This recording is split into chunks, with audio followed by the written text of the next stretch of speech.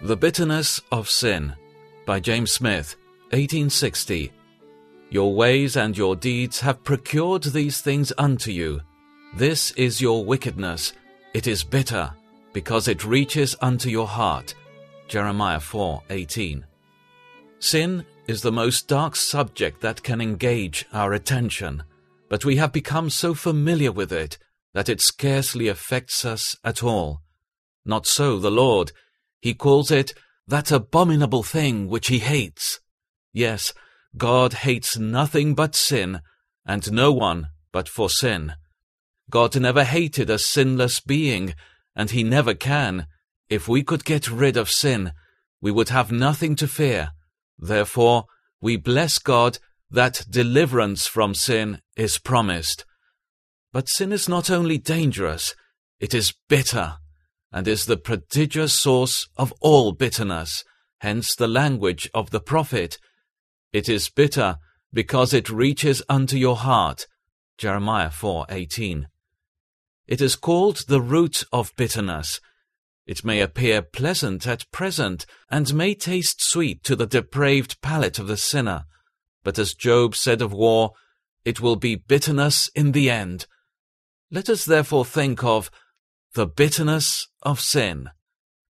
Sin is bitter in its nature, as it is a departure from God, the source of all real happiness, opposition to God, the giver of all true pleasure, rebellion against God, the righteous ruler who is pledged to punish it, the degradation of man who was made in the image of the holy and happy God.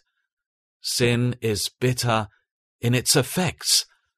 Look over the world, all its diversions, confusions, wars, diseases, bloodshed, and cruelties are but the effects of sin. Look into families, all the anger, envy, jealousy, enmity, and lack of love are but the effects of sin. Look at individuals, all the sufferings of the body and all the tortures of the soul, all the sorrows of time and all the agonies of eternity are but the fruits of sin. Look at the seeking soul, all his cutting convictions, bitter reflections, stinging remorse, gloomy despondency, and slavish fears are but the effects of sin. Look at the believer, all his terrible conflicts, deep depression, gloomy foreboding, and soul-distressing fears are all the effects of sin. Indeed, whatever is dark and dreary, distressing and painful, alarming and terrible, is to be traced up to sin. Every sigh that ever heaved the bosom, every groan that ever indicated a breaking heart, every exclamation produced by violent pain, all are the fruits of sin. Think of the millions who have suffered and are suffering, the fearful nature and extent of their sufferings, the agonies experienced on earth, the horrors endured in hell, and say, must not sin, from which all these proceeded, be a bitter thing? But here is a season assigned. It reaches unto your heart. Sin is not a wound in the flesh, but a disease in the heart. There it was conceived, there it was nourished, and from thence it flows. Sin reaches to the heart, and defiles and pollutes it.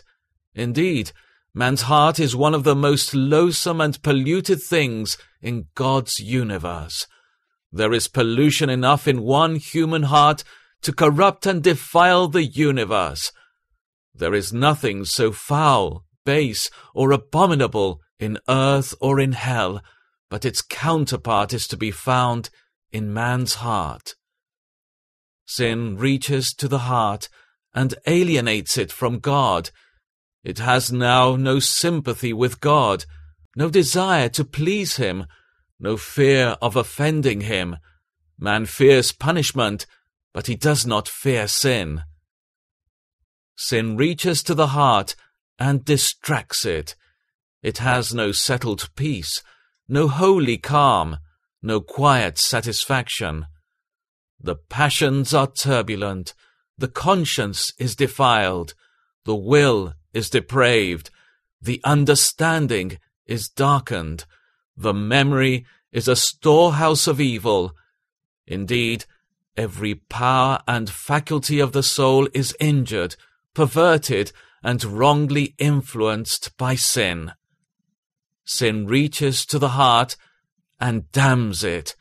It is condemned already, and if grace does not prevent it, the sentence of condemnation will be executed, and the heart will become the seat of the most terrible agony, the most torturing pain, and the most dreadful despair, and that forever.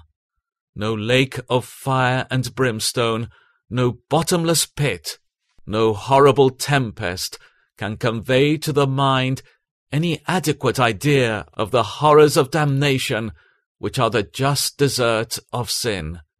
Truly, it is bitter, and it reaches unto the heart. Reader, see how God speaks of sin, your darling sin, that sin which you now value so highly and enjoy so much. It is bitter. Your sin is so bitter that no tongue or pen can describe it.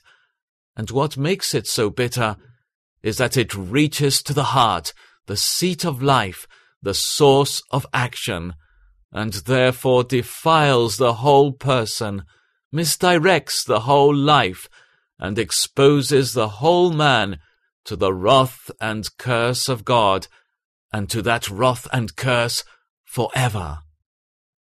From this bitter root proceeds all the bitter words, all the bitter tempers, and all the bitter actions, which make men miserable on earth, and will make the lost eternally miserable in hell. Our one great business, therefore, should be to get rid of sin, this root of bitterness, and by faith in the Lord Jesus, which purifies the heart, and by the work of the Holy Spirit, which cleanses and sanctifies the nature, we may get rid of it. Let us therefore seek first, and before anything else, first and more than everything else, that we may be washed and sanctified and justified in the name of the Lord Jesus and by the Spirit of our God. Holy Spirit, convince us of the bitterness of sin. May it be bitter to our taste. Lead us to forsake it in practice, and seek to be delivered from its love and power in our experience.